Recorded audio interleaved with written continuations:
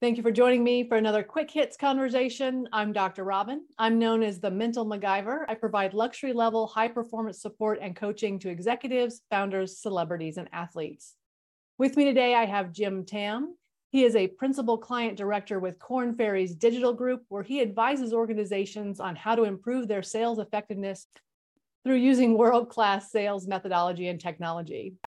I have Rick Alcantara. He does public relations, digital marketing, and crisis communication at Rick Alcantara Consulting. And I have Todd Kargas. He has a background in project management and building agile development mindsets.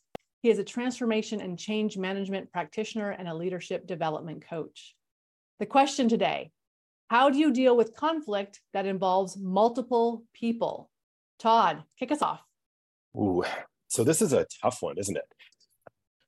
Maybe what I'll do is I'll start with a bit of a story because I've got a little bit of an experience. There was some intra-team conflict in a Scrum team that we'd started off. And that's not uncommon. The Tuckman model tells us that teams go through forming, storming, norming, and performing. And in the storming place, you have to expect that there's some conflict.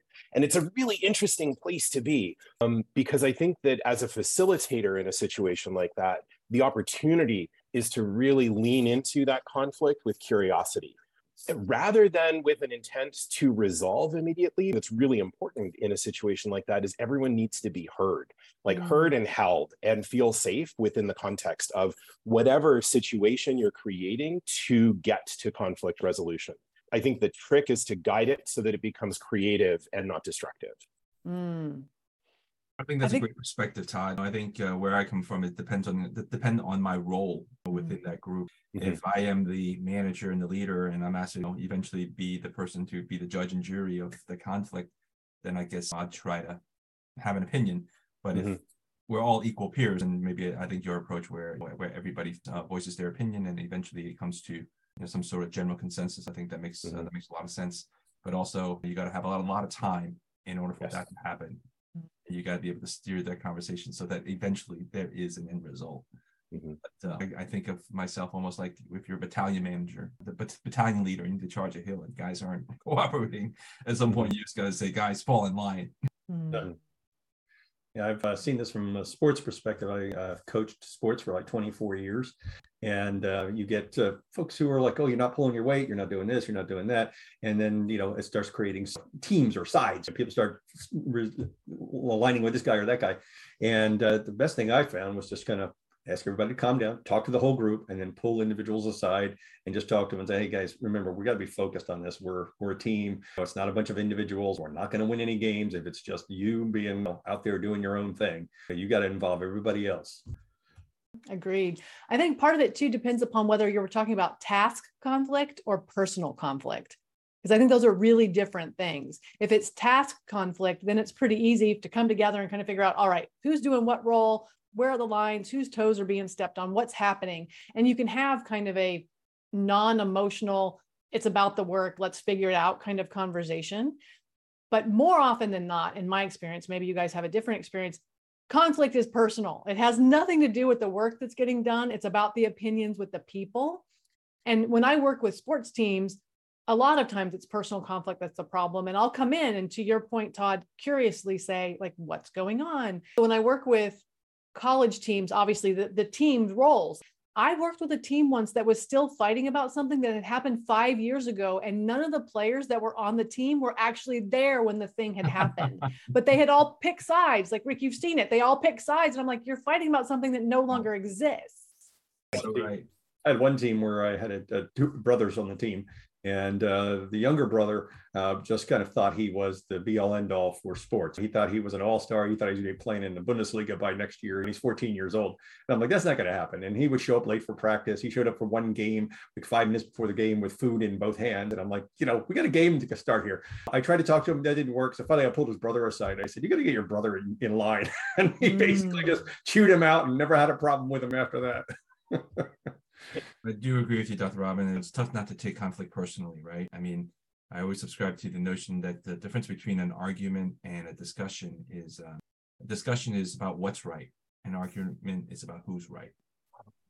And if you can kind of remove yourself from the equation, saying let's do what's right for the team, I think that's where maybe the mediator, to Todd's point, kind of comes into play. check your egos at the door and just get to the end result. Yeah. I love the example that you gave, Robin, the conflict that stayed around 5 years later, even after it was long gone, because I think when we try to get to, let's just get on with it, or let's get to resolution too quickly, there's residue that exists and can continue on. So I agree, having the time to play a long game and hear everyone out and all that sort of stuff, it seems like an investment at the beginning because you don't get to resolution as quickly, but the resolution sticks better. People actually feel like that their opinion, their topic, their perspective has value within the context of the conflict. I find that conflict often results in cliques where you end up with in the in group and the out group and who's allowed and who's not. And I feel like for a lot of times for me, I always ended up on the outside of these cliques. And I'm not sure why. Like, what does it say about me personally that I was always on the outside of cliques? But if you find yourself in a team that has conflict and has cliques, what do you do? I've got an opinion on this topic. I mean, I can't, listen, I don't have any experience with sports teams, so I can't comment on that. So I don't know how this works with that, but within the context of business teams or scrum teams, agile teams, one of the things that we do at the beginning is create a team agreement, which is essentially the entire team designs an alliance. How are we going to be together? What are the rules of operation? And it's not, I'm going to tell you what we're going to do. We're going to create it together. So when conflict arises, the first thing we can do is we can say, all right, who is honoring and who is not honoring the team agreement? Is there something that we need to relook at? And it becomes a framework through which the conflict can be viewed. So I found that to be really powerful and helpful. It also helps to break down sort of those mini intra-team alliances. That's proactive, which so many leaders are not. They wait until there's a major problem and then they're like, oh, what do we do now? And they have no, what I call team communication fingerprint to fall back on. But Jim, you were going to say something? Yeah, I can't help but think that you're absolutely right about the conflicts. People tend to pick the same side time and time again within that as the team continues, right? And I can't help to think of a better example than the political parties that we have. You just follow a person regardless of the issue, as opposed to thinking with your own head and deciding your personal values, what's right or wrong. And I think Todd's example is a great one. You're dealing with mature adults, everybody thinking for themselves, and they operate within the rules. But I think now people tend to form cliques, and regardless of what the issue is, I'm going to side with this person because I need to have his back and her back, that type of thing, which is not exactly right. And that's why you continue to have conflicts, because people stop thinking for themselves. Yeah, so you're right about the residual effect. I was part of an organization where every 2 years or so they would have a new president, and there was kind of like, it's your turn. You've been in the board, you've been doing this, and there was an outside person who wanted to kind of be in that role as well. So actually, you had two folks vying for that position. It created very strong divisions within the organization. People siding with a chosen one and the one who wanted to step in, to the point where it got really, really nasty. And finally, the one who was on the outside basically said, "Okay, I don't want to destroy the organization. I'll step away." But the hard feelings stayed there for years. Oh. And that can be so damaging, can it? Yeah. And you said, Jim, you said adults who think, and sometimes I wonder, like, is that a thing? Because often I've been in situations like you, Rick, where it's like, why are we this angry about something? I don't understand. Well, I think in that example with the political agendas, it's not about the right and wrong. It's about the long game for these people. So this is why they don't think about the specific issues as opposed to what's the long-term place where I'm going to be. And that's not the right way to resolve the conflict that's here and now. Yeah. What's coming to me as you say that, Jim, is the difference possibly in conflict. Robin, you brought up two different topics, right? Like the task conflict and the personal conflict. And I wonder, Jim, if what you're describing is like a values misalignment conflict. Oh. Good one. Yeah. And I do think it all comes back to, you have to be curious. You have to ask people, hey, help me understand.